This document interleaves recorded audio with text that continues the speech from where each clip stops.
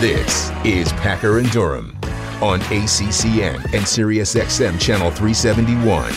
A lot going on. David Hale, Andrew Adelson coming up in a moment. First full day of the Atlantic Coast Conference spring meetings.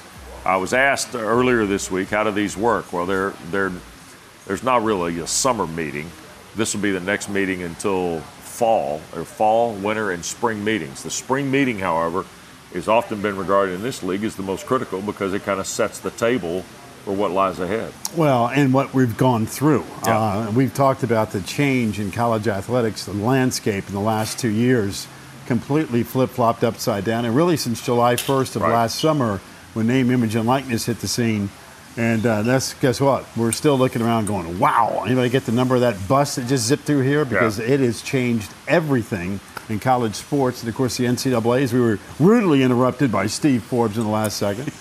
Made some guidelines yesterday. And, again, we appreciate all the coaches stopping by. And there, by the way, just so folks know, there's meetings taking place literally as we speak. Yeah. And the football coaches, basketball coaches, all the movers and shakers of the ACC are literally on the other side of the camera here in meetings. So we'll try to grab some people while we can. But the landscape has totally changed, Wes. And there's a lot of folks, and you heard Mike Bray say, hey, what are our marching orders? Yeah. What are the rules? How are we going about this? I mean, there are big-time movers and shakers here to try to explain here is kind of what we want to do right now. Okay, let's start with this scheduling notion and what it means to college football. Chris Vanini posted something yesterday that is kind of the newsmaker of this process, and then we'll get to what Pete Thamel said is particularly on the table. The NCAA Football Oversight Committee recommended removing the requirements for an FBS conference to have a championship game. It's expected to pass the D1 Council later this month. That happens before Memorial Day. That'll open the door for conferences to scrap divisions and make new scheduling formats. Now, probably really important to tell you that none of this happens immediately, so it wouldn't be a 2022 thing.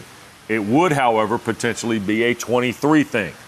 Now, the first part, people say, well, wait a second, why would somebody want to get rid of a championship game? No, they probably keep the championship game because that's a revenue stream, right? Right. But what they do is they can look at their scheduling model. Pete Thamel, who will join us in the 9 o'clock hour, top of the 9 o'clock hour, reported yesterday that the ACC is looking during these meetings at pods. One model being discussed, 3 permanent opponents, not necessarily pods of 3, and other 5 programs rotating on and off the schedule every other year. The goal here, Pack, it's simplistic. It's like the goal that when they started divisions. How fast can you move through? How much more efficient can you be? And, nobody's kidding anybody here, how much better television can you create from this? Well, there's 2 things that Pete talked about. There's the pod of 3. There's also the pod of 2, in which in the span of 4 years, you have a rotation of 6. Everybody has a chance to see everybody home, away, and everything else. I think at the end of the day, pick whichever one you want. Okay. I'm good either way from All a right. personal standpoint as a fan. Again, I'm on the couch watching games, you're broadcasting. But as a fan, I want to see the league all play each other. I mean, the one thing that we always talk about is, man, it's a shame we don't get a chance to see Team X play Team Y, but once every 6 or 7 years. Correct. That's kind of crazy, right? Mm-hmm. I know expansion changed that landscape in terms of realignment and scheduling and so forth. But I think fans want to see teams more often within your league. And if it can free you up to then also play whatever non-conference opponents you want to go, and wherever that happens to go down the road, we will see. But I'm good either way on this one. I really don't have a feel one way or the other that it should be 3 or 2 as your permanent, and then you rotate everybody else. I think just the rotation where everybody has a chance to see everybody on a semi-consistent basis is a good thing. Okay, here's the one question I think fans are going to ask, though. Does non-division play or division play fit better in the new world of the college football playoff, right? That's what you ultimately have to decide on when you sit in these rooms. How does one favor the other toward a bigger field? You have to operate as if the 12 teams already been approved, don't you? Well, I think that's where we're going. And I mean, to think that we're going to stay status quo at 4, and we will now for the next 4 years, given the fact that what's happened in the last year. But at some point in time when this goes out to bids, Wes, and whoever bids on it, because I think it's going to be multiple media partners. Absolutely, I agree with you on that. At that point in time, I do think the number is going to go to at least 12. I mean, 8 worst case, 12 probable. Sure. It may even be larger than that. Who knows what the landscape is going to look like in college athletics 4 years from now, much less 4 months from now. Right. So I think the mindset, though, if you're a league member or if you're a fan of an ACC team, or really any conference for that matter, is, hey, all right, what's a schedule going to look like? I think ADs obviously want to, and you hear about attendance issues in college football all the time. Fans don't want to fork over crazy dollars if you're going to go play roast beef A&M 3 times on your schedule. Yep. It'll be like, hey, listen, you go use my tickets. I'm not using them this week. That's a problem. You need to schedule people that people want to see those respective games. I talked to Pat Narduzzi last night. They open up with West Virginia. That is, to me, it's a great game. Perfect example of a game that got lost with realignment and expansion. Right. The backyard brawl should be played every single year. West Virginia's even going to play Virginia Tech. That's a game that they basically put on the back burner because really both sides need to cool off from the fan base because of friction and everything else. But that is a game that fans want to be a participant in. So from a scheduling standpoint, I think the more conference games you can play against your basically, my buddy, hey, you know what, North Carolina and Wake don't need to play as a non-conference game. Yeah. Make that a conference game for crying out loud. So I think from a fan's perspective, the more of those conference games you can play, great. But also understand we're going to eventually have an expanded college football playoff. Don't forget you can always share your thoughts with us on Twitter at ACC Network. Use the hashtag Packer in Durham. You're always welcome to hit Mark and I individually. Mike Lewis says eliminate divisions, go to a 9-game conference schedule, select 3 permanent playing conference rivals per school. Now, there's the talk about 9, but I'm not hearing 9 as much as I'm hearing 8, Pack. Well, the problem with 9, not to play devil's advocate here, but I'm going to, is you will also then have people go, oh, hey, Team X gets 5 home games, That's 4 it. away, and I got to play 4 conference games and 5 away. 9's a tricky number, Yep. right? And then you've got obviously some schools in the league. When you start talking about the relationship that they've got with the SEC at the end of the year. Right. Florida State playing Florida. Clemson's playing South Carolina. Louisville's playing Kentucky. Georgia Tech. Yep. And that is a game, I think, from an ACC perspective, and I think from the SEC too, not that I'm speaking for them, but those are games fans love. That Yep. year-end rival, in-state game, there's nothing quite like it. You don't want to lose those games. Yeah. And I speak on behalf, really, of the ACC on this network, but I think even SEC fans go, hey, you know what? That's a game we like at the end of the year. Here is Lennon, who says, have the Big Four, that's Duke, Carolina, Wake, and State, play every year. Each team has to play 3 of the same teams every year and then alternate the other 5 games between the league. The 2 teams with the best record meet in Charlotte, not just the team with the best record, and whoever went 8-4 in the Coastal.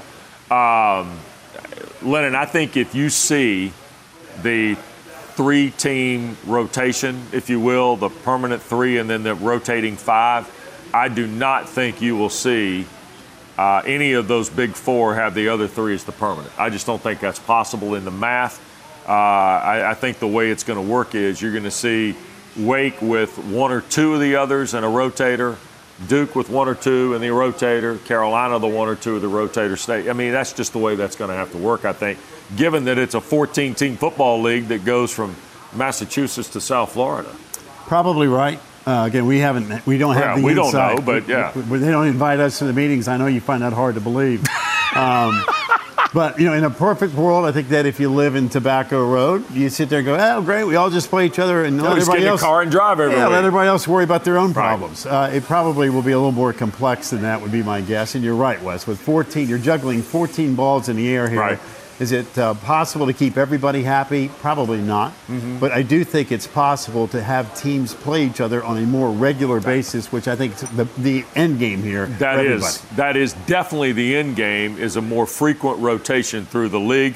Here is Coach Rob, who says you play 3 of the other 13 schools every year. The other 10 go into 2 groups of 5.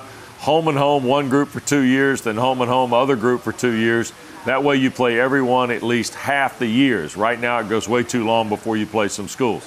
Rob, I like your rotation math, by the way, and someone who's not great in math, I like the way you did that. And that's the goal. In a nutshell, that's the goal. How frequently can you move through the league? And is some of this epitomized by the lack of Wake, Carolina, State, Duke? Yes, some of it is. Some of it's also epitomized by the lack of Clemson, Virginia Tech play. Right, it's a game we want to see, right? Right. Two great fan bases, great venues, and you expect Virginia Tech and Coach Pryor to get it going on, Dabo doing his thing. Or Boston College, Carolina, or Georgia Tech playing, Louisville or whatever the case may be. Well, and that's why I'm good either way, whether it be 3 permanent or Right. 2 permanent, because I think both of those are an upgrade over currently what you have. And that's why let the smart people figure out which way it needs to be. But the bottom line is you want to be able to see these games on a consistent basis. Right. And that's something that has been lacking with the current situation. And don't forget also, it also has to work in the dynamic, though, of the way your television network, in this case ACC Network and ESPN, that also factors into it. No doubt. And don't fool yourself on that. I mean, TV still dictates policy in some respects on that standpoint. And you want better games, right? Yeah, absolutely. Fans want to say, listen, if you're going to charge me X, I'm willing to go ahead and give you the dollars if you tell me I have a much better home schedule. Yep. That's all you're asking for as a fan. From a television perspective, hey, the more times you can put great games, great setups, great environments, conference or non-conference games, Yep. the better off you're going to be. And ESPN, ABC, they're in the business to provide you great games. Yep. That's the way it works. All right, Hokie Mark finishes this up here. 3 annual plus 5 rotators. Forget, quote, fair. Choose the 3 maximum for juice. Spread out over the season with fixed weeks. Example, Virginia Tech might have Wake in week 1, Louisville week 7, UVA on Black Friday every year, TV set rotating marquee games like FSU, Clemson, and Miami. I tell you what, not only do we have great student athletes, we have logical, well-thought-out tweets from fans this morning. Well, I would also tell you, and I think this is why in the back of your mind you got to also think from a college football playoff perspective, when this thing expands, and it's going to. We're not going to stay at 4 forever. You also want to have as many teams in your league with an opportunity. So those games sound great and juicy, and there should be some in terms of the rotation. But at the end of the day, you're looking to get multiple teams in the college football playoff. Well, and think about this, too. Can you get to a scenario where you get to the final week of the regular season, like we do in basketball where we have the battle for the double bye? How many teams can you have with a legitimate shot, right? That's what you're ultimately looking for. Right, in a perfect world. Yep. That's absolutely right. All right, great stuff. We'll get to more of that coming up. That schedule conversation, by the way, continues through the week. Don't forget, we've got the ACC Softball Championship from Pittsburgh. It starts tomorrow, 1 and 3:30. Syracuse, Louisville at 1, NC State, Georgia Tech at 3:30. Both first-round games available right here on ACC Network. It's presented by Auto Owners Insurance and also available live on the ESPN app. When we come back, we go to the think tank of ESPN.com with Andrea Adelson and David Hale. Inside the meetings, what are we going to find out? What do they think priority 1 is coming out of here? They join us for a half hour starting next on Packer and Durham. The Packer and Durham Podcast.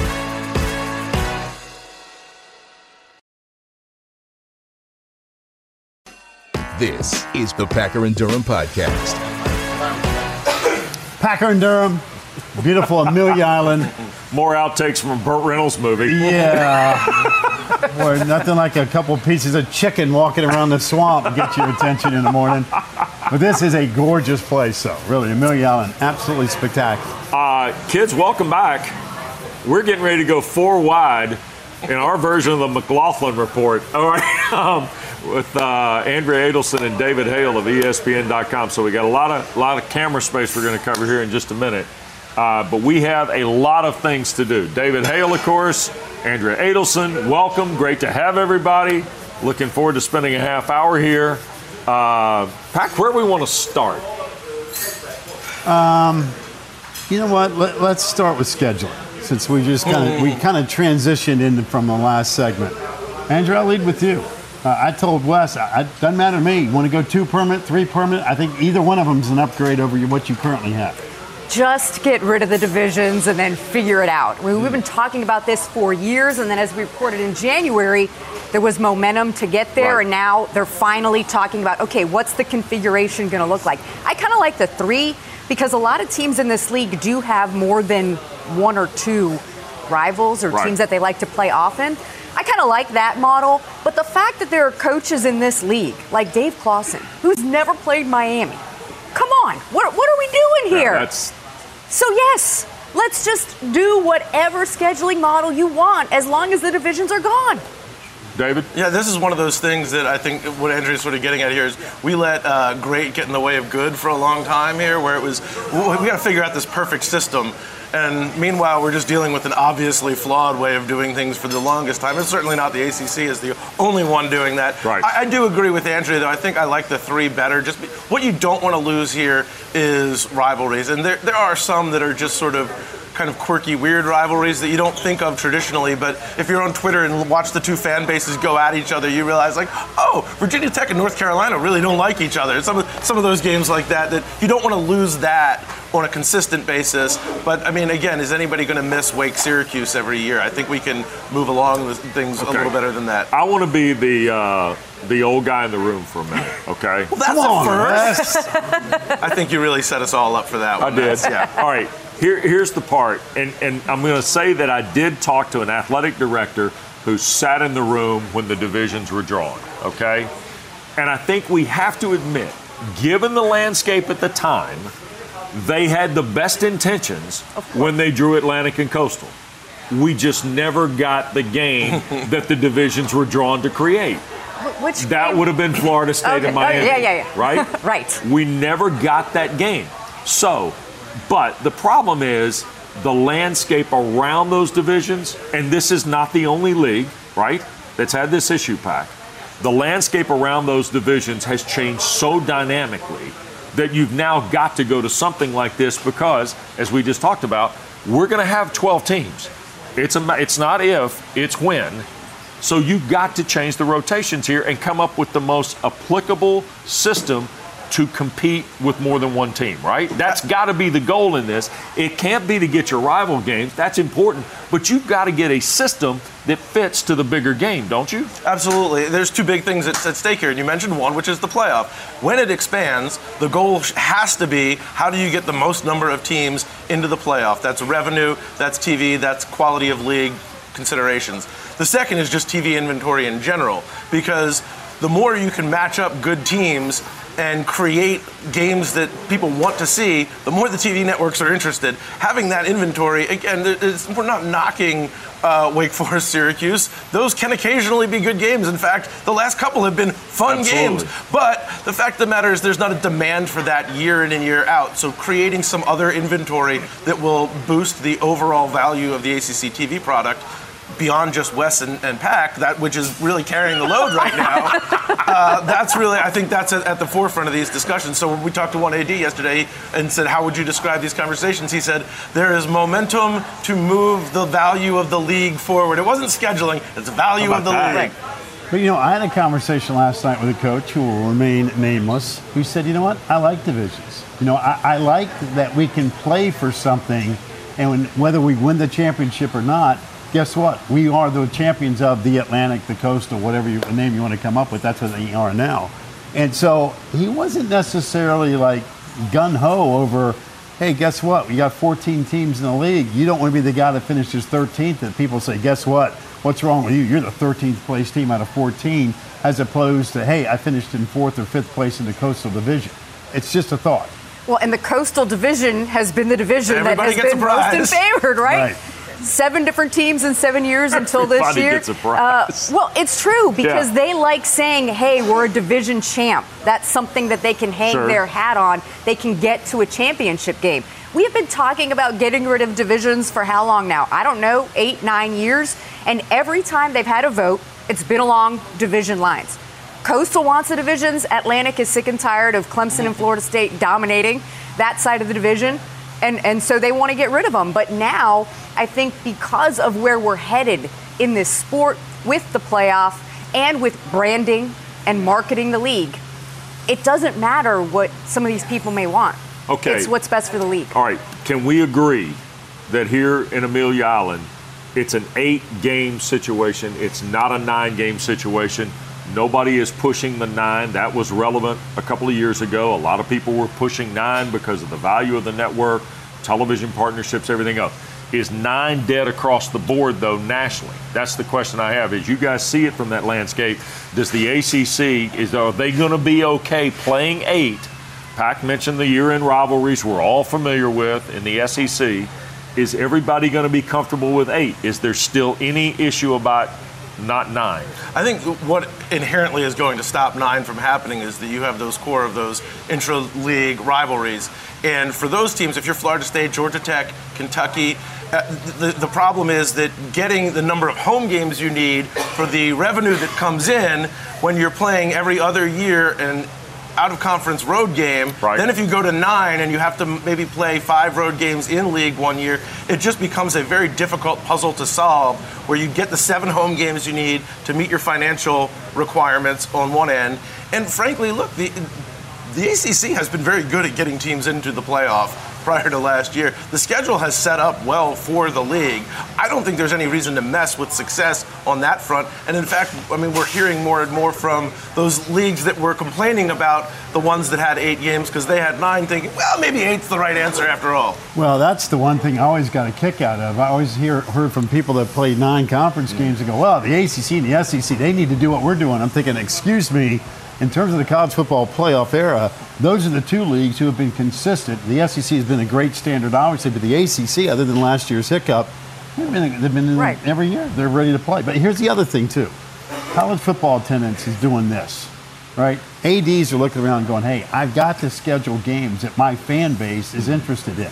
That's why I do like the idea from a scheduling standpoint, whether you go to 2 or 3 permanent, your conference schedule automatically gets better. You start playing teams on a more consistent basis that your fans want to see. I also think 8 makes sense for what David just talked about, is that, hey, if you're Clemson, you're Louisville, you're Georgia Tech, and you're Florida State, you don't want to lose that relationship with your SEC rival, and I think it's probably reciprocated.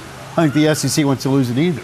But you also want to have schedule in terms of non-conference games that people want to go see. The league, in my opinion, has done a great job at least scheduling non-conference opponents where before we get to the season, you go, wow, there's 15 or 20 really good games. Now, winning them has been an issue, right, which is a separate story. But scheduling, and that's what we're talking about, I think the league's done a really, really good job. Well, you could argue the league has done the best job of all the conferences playing those marquee national non-conference games, aside from whether they win them or not. Right. That has been a hallmark since before Jim Phillips, since the very beginning with John Swofford. We got to get ourselves on the national stage. Okay, the next step is winning our fair share of those games. We've already seen the model without divisions. It happened during the pandemic, and I know Notre Dame was in it for a year, but aside from Notre Dame, there were some really compelling conference matchups that were great and elevated the entire conference. So for me, if I'm looking at it, I'm saying, we've already done this, and it was really successful for us. Let's keep doing more of that. This is going to be really interesting because Mark tells you about, the coach who says, well, divisions kind of work here. But in all honesty, the pathway with everything changing tells you to believe that the straight shot standings is the best plan. It's got to be the best plan because it gives you, again, more opportunity to have teams compete. We'll be kidding. Let me just interrupt real quick. You know what's interesting to me? Is it's almost as if what league wants to do this first? I mean, the SEC is kind of going through this with Oklahoma, Texas. They got a whole different set of issues that they got to try to figure out with what does it look like. The Big Ten has whispered down the hallway that, hey, you know what? Basically, the East is dominant. Every time the guy wins at the East, they end up winning the championship, and it really is a counterbalance that doesn't make sense. The ACC is having that conversation this week. I think it's ironic of all of this. The Big 12 goes through expansion. They've had it right, if you will, from day one. And now their conversation is, hey, we should go to different divisions. So it really just goes to show you how crazy the landscape is, that not everybody, even within the Power Five, is on the same page. I think a little bit of it is, too, and we've learned this really, COVID, I think, started sending this message very strongly, is we need to be more nimble. We need to be able to make changes like this when they are needed, when the data shows and supports that this is better, and not have a 6-7 year conversation about doing this. It needs to be something that can be implemented tomorrow, basically, if you want to be able to be successful. And I think this is some of those things. That's a hard lesson to learn in this sport, which often moves very slowly. But as everybody knows, the last 2 years have been a whirlwind, and I think everybody else is trying to keep up now. Which makes those non-conference football games that were scheduled last week in 2035 really impactful. Looking forward to those. That's my favorite thing. I know. God, I know. why would you schedule something beyond 10 years at this point, right? Well, especially during the pandemic when they did it so fast. Thank you. Those non-conference games were put together in a matter of weeks. Thank you. Yes, very well. All right, when we come See, back. I told you we got all the answers. I know, we're Just going listen. to wait till we come back because we haven't even talked about the portal or NIL yet. Are you kidding? And I'm not letting Andrea and David walk out of here without some thought on that. It's Tuesday morning. We're at Amelia Island, and Packers walking on the beach but not touching the water later when we come back. Packer and Durham.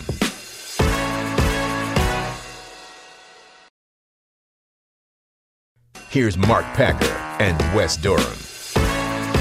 Packer and Durham. Again, I've got 2-1 odds that this guy's not going to survive by Thursday. Call me crazy. But Crocodile Dundee Jr. here, I don't know why anybody thought this was a good idea. This is a perfect example of why you should go get an education. Because when you don't get a quality education, you get this job.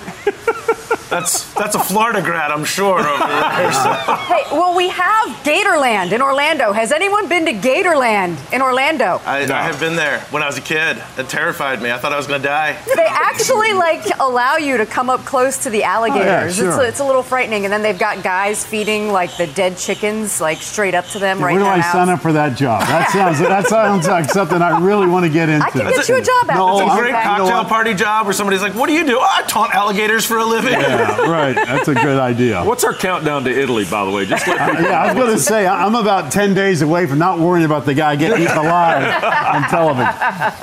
All right, welcome back. Andrea Adelson's here, David Hale. They'll cover this event for ESPN.com. You can read their good work there over the next couple days. Okay, so this is the first full day. We got meetings going on about 30 feet from here, all sorts of different kind of meetings. What do we think transpires today? Is there anything that comes out today that'll be impactful long term? Are we building toward Thursday when we get announcements and resolutions and, hey, it really went well for us? I think that a lot of today is about getting people on the same page, creating the same messaging.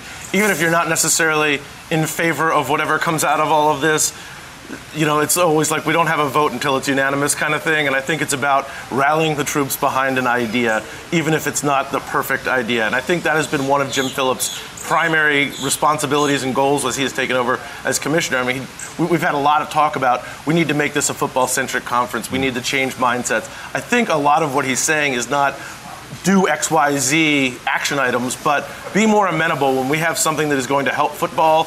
Don't say, well, yeah, but what about? No, this is going to help football. Let's move it forward. We need to make it happen. So I think a lot of this is, particularly since they haven't been here in these rooms together for 3 years now, It is about getting everybody on the same page, building a consensus that you can put forward, and it looks as if there was never any debate about it in the first place. Everybody's on the same page. 3 years ago, Andrea, the AD landscape was different, coaching landscape was different. Absolutely. And I think one of the things coaches have reiterated to us is how much they appreciate all the interactions that they've had with Jim Phillips because he's willing to listen to them and to hear them out with some of their ideas. That was one of the most valuable things about yesterday.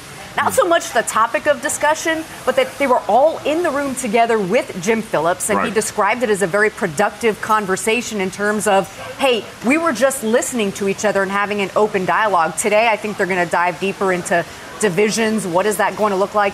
And also NIL. Oh, boy. Also NIL. You know what's ironic? We could sit here and discuss all the topics of the day, but if you really want to solve the football issue in this league, Miami, Florida State, Virginia Tech. I'm going to give you 3 teams with great national brands. I know you had Coach Cristobal, I did one-on-one with him. And we got Brent Pry, new man in charge of Virginia Tech. We just had Mike Norvell on the show, and again, they showed promise in the second half of the season. Yeah. Those 3 teams, again, Clemson's been a great standard. If you throw in an NC State's red hot, we expect them to be really good this year. Mac Brown last year, preseason top 10. And, Pittsburgh has a breakthrough year, Kenny Pickett. All great. But Miami, Florida State, Virginia Tech, they've got to get back to being Miami, Florida State, Virginia. If that happens, give me 2, give me 3, permanent, whatever you want. You want to go 1 division, you want to go double division, whatever you want. If your football is good, it all solves the problem. Well, and that's why with Miami, we're finally seeing that investment, not just the financial investment, but the overall investment in football with support staff and everything else that it takes to run a football program. because Mario Cristobal came to the table and said, look, guys, I've been at Oregon, I've been at Alabama. This, it was a checklist this long of this is what Miami is missing. Now, if you can guarantee me I can get all this stuff, great, I'll come. And they said, okay, we'll get you all that stuff. I'm sure for the people in the league office, that was, is Miami going to finally be back? This is what we've been waiting for. They've actually got the investment. So that's why that's hugely important. And the excitement level in Miami right now, I cannot remember the last time I've seen people that excited about what Mario is bringing to the table for Miami. And I think we can all agree college football is better when Miami's really good. Because you either love them or you hate them, and there's no in between. All right. But in that light, Andrea, in your visits with Cristobal, I've seen a lot of Nick Saban disciples go take jobs, most notably the guy that just won the national championship for his alma mater. There is a grace period, a building period. I mean, Kirby Smart did not flip that switch in 1 year in Athens. It took 2-3 years of consistent recruiting and building.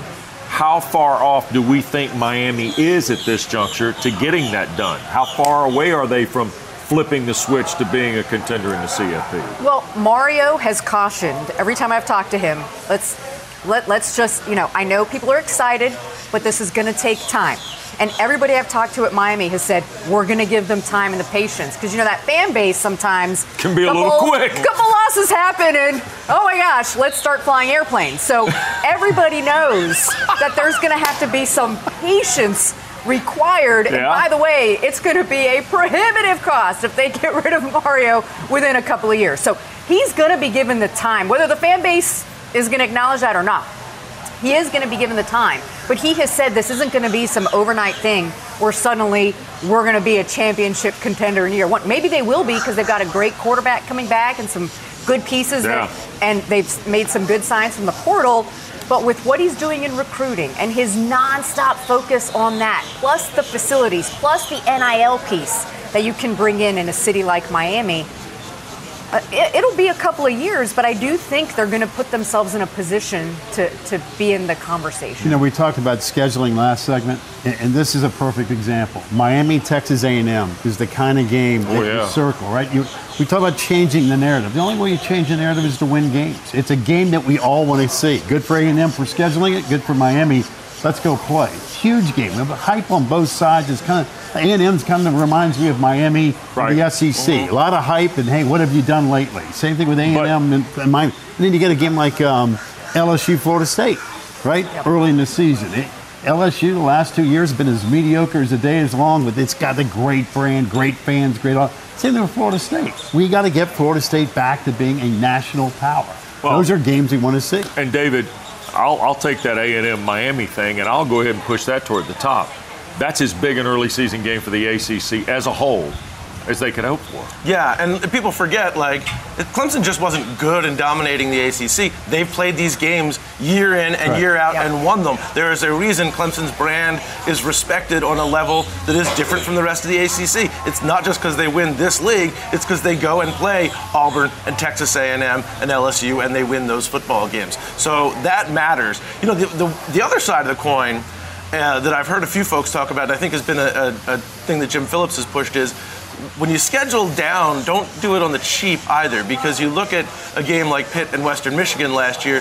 Pitt is in that playoff conversation at the end of the year if they don't lose that game on the road, on a game that, frankly, no one thinks they should have been playing in the first place. But you play a home-and-home with a team that's, frankly, not supposed to be on your level, and you risk a loss like that. So part of it is schedule up with the big boys, and part of it is don't go cheap on the other side. Put a real schedule together. And Pitt's a great example. I mean, they open up with West Virginia, a game that should be played for college football lovers. I don't care what team Pitt isn't playing West Virginia or Penn State every year, we're missing out on something. Exactly right. And then they followed up with Tennessee. Again, it was awesome last year. And, of course, the Johnny Majors Invitational, which Pitt wins in Knoxville, which, again, I thought spurred them on last year. Same thing with Kenny Pickett. So there are teams that are scheduling right. You just got to start winning those games. Yeah, no question about that. And that is going to continue. It's not like the league is suddenly going to be like, oh, well, we're going to get rid of divisions. Let's just focus on the conference. No. Right.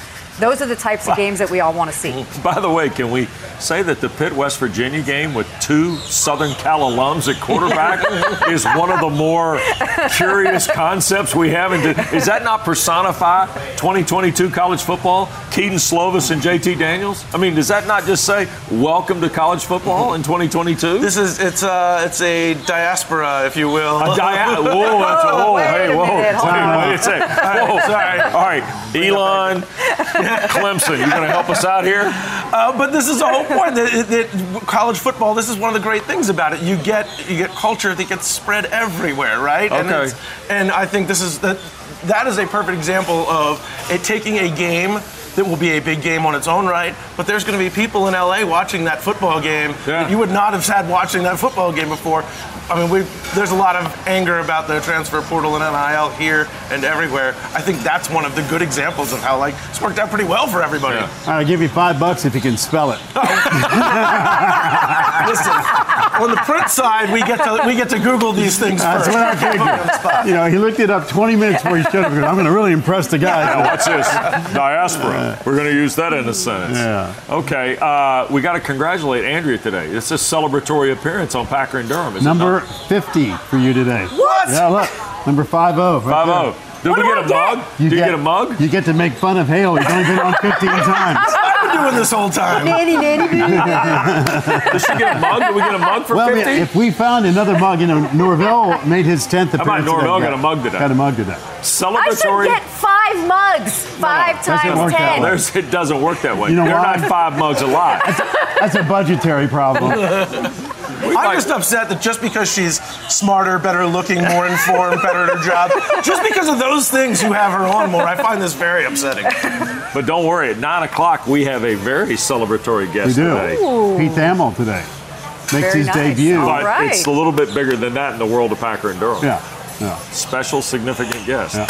All right, happy reporting from Amelia. Boy, this is a tough spot in the road, isn't it? Really hard to do this, isn't it, Hale? Listen, it's the nicest lobby you're going to work in, hotel lobby you're going to work in. Truth in that. All right, don't forget first round coverage of the ACC softball tournament tomorrow, 3 o'clock. All ACC will get you covered as well. You'll get conversation and highlights of the softball championship from Pittsburgh, and it's for you on ACC Network and also streaming live on the ESPN app. Should be a sensational event in the Steel City. When we come back, more on this name, image, and likeness guidelines and the lovely statement of if it happened before yesterday, it'll be applicable to the interim policy. It's one of my favorite lines ever. We'll come back with more Packer and Durham live from Amelia Island next. The Packer and Durham Podcast.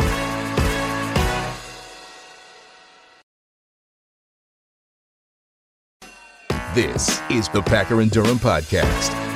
Packer and Durham. This is what happens after the trainer has a little mishap. Big boy gets completely full. Late afternoon sun. Goes for a little nap. You notice with the trainer, the hat, nothing left. What are we doing with gators? How come so many gators? We've got all these beautiful beaches and we're just looking at gators this morning. I will tell you, I don't get out of the basement very often. Not very often. Well documented. Yeah. But this really is a paradise. Yeah. This is an incredibly beautiful resort. Amelia Island. Check it out. Got your Carolina blue on today. Yeah, well, I dressed in the dark. I didn't want to wake up Mrs. P. That's for Bubba Cunningham, by the way. By the way, bring your wives to an event like this. You know why? You get to be husband of the year, don't you? Well, that's part of it. Yeah, it's absolutely part of it. They put up with a lot. It's like a perfect appetizer before the main event trip coming up. Yeah, heck yeah. That's what's the deal. We got to figure out 2 weeks of Packer and Durham without Packer, but we'll get that done for you here starting the week after next. We have spent a lot of time this morning in and around the NCAA guidelines, if you will, that were introduced yesterday. Part of that document was aimed at the collectives. Yeah. I think the NCAA senses that the collectives may be kind of a rogue NIL operation. Well, they basically now say, hey, collectives equal boosters. Yeah. Whether you like it or not, that's the rule. So schools, you better get a handle on your collectives. And if those folks are making direct contacts with the student, that's a problem. Yeah. But I'll say it again, Wes. Everything, all the literature you read from what was passed in terms of rules and regulations by the NCAA, fine, great, awesome. Get your lawyers involved so we can dumber it down for us so we understand what's going on. But I want to see somebody do something about it. Right. Until you sit there and tell me, hey, guess what, School X, we got you. Right. And we're going to penalize you severely. This is all talk. That's all it is. Yeah. So I want to see the walk. Again, name, image, and likeness, 10 months ago, not one single school has been penalized. Yeah. 0 as of today. We'll see. By the way, as you can tell, the backdrop here, sun's coming up, beautiful day on hand here in North Florida. Pretty solid, huh? Yeah, we're working all day. I know. I mean, This if is you're pretty solid. if you're trying We to gotta talk work, though. This isn't bad. If you're trying to talk your way into get 9 in, No, I didn't bring them. They're not even here. You didn't bring the 6? Not even here. Hey, good for you. Yeah. I didn't either. No, we're here, getting it done. And looking forward to some really interesting conversation. Not just stuff you'll see in our 3 hours, but things we'll do throughout the rest of the day, perhaps, that you'll see again tomorrow and maybe on into the summer months here on ACC Network. The other thing that came to mind through these conversations this morning, Jim Phillips has done a great job with leadership, hasn't he? Setting a tone for these coaches. And I do think that coaches have asked, hey, boss, what's the story? I mean, give us the direction of what we need to know. What are the rules? What can we do? What we can't do? Is there any clarification with name, image, and likeness, the transfer portal? I mean, there's so many major questions at stake here. And the good news, I think, for the ACC is that Commissioner Phillips is tied in with so many of these different committees. So Right. if there's ever a guy that's got a pretty good handle on the lay of the land of where it's going, it's the leadership group situation right now in the Atlantic Coast Conference. And I also think, too, we're probably a little guilty in the volatile landscape that is college athletics right now of wanting something to happen just like that. And we still have to remember there is a long game to this, Pac. There is a game of patience that has to be played. Well, nothing happens quickly in college athletics, Right. period. Even though that's why the news of the NCAA and what they announced yesterday really was kind of news shattering because they did move quickly. That's what I said to you last week. At least I'm getting a sense of the people that I respect. When you hear their voice, you pay attention to what they say. I thought last week you got a sense that, hey, there was some serious movement. And again, the NCAA, I thought, moved pretty quickly yesterday with their guidelines. Yeah, the board of directors in issuing these name, image, and likeness guidelines to schools, it's still got to reach some policies, if you will, but the NIL finally at least has a small rail, right? Yeah. I wouldn't call it a wall or a yes or no, but they've got some things up there that kind of outline what you need to do, right? When it goes to the collectives, I thought was the big tie-in because it was all tied in that, hey, we look upon them as boosters. Now, if we find out that a collective has gone out and given a ridiculous sum of money to somebody, they're going to get after it. Yeah. And so, again, I think they're going to. That's why I keep saying I want to see them walk the walk.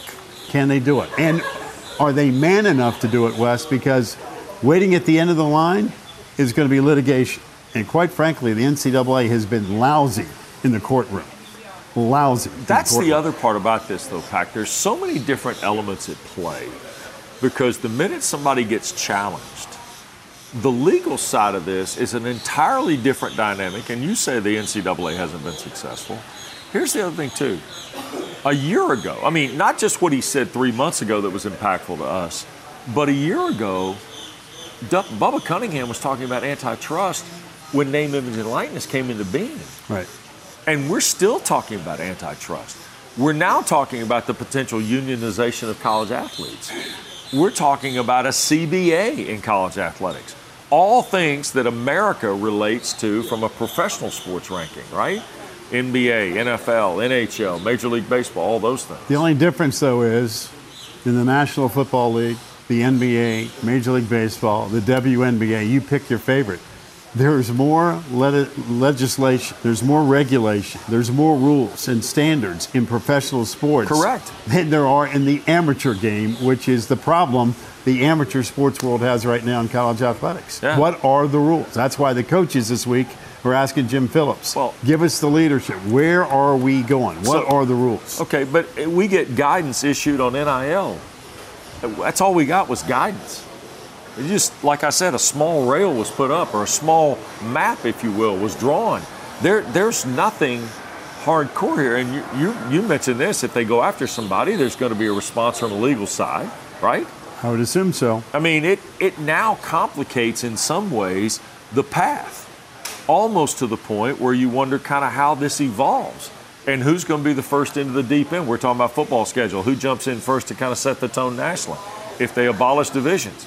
I think the really interesting part about this from a name, image, and likeness standpoint, if somebody's prevented from transferring, if the portal gets a guideline or something of that nature, we just grow inch and inch closer to some brand new world totally, I think. Well, I tell you what, and you and I were walking around last night talking to as many people as possible. Oh, there are more people concerned now than they've ever been. Oh, we've been to a couple of these, right? And I don't know if I've ever seen ADs and coaches walking around having conversations almost like, not that they're defeated, but like, man, we've just been through the ringer and back. We just need a life raft here. We just, somebody throw me a rope a little bit and just kind of get us heading in the right direction so we're going all in the right direction. I think that's part of the problem.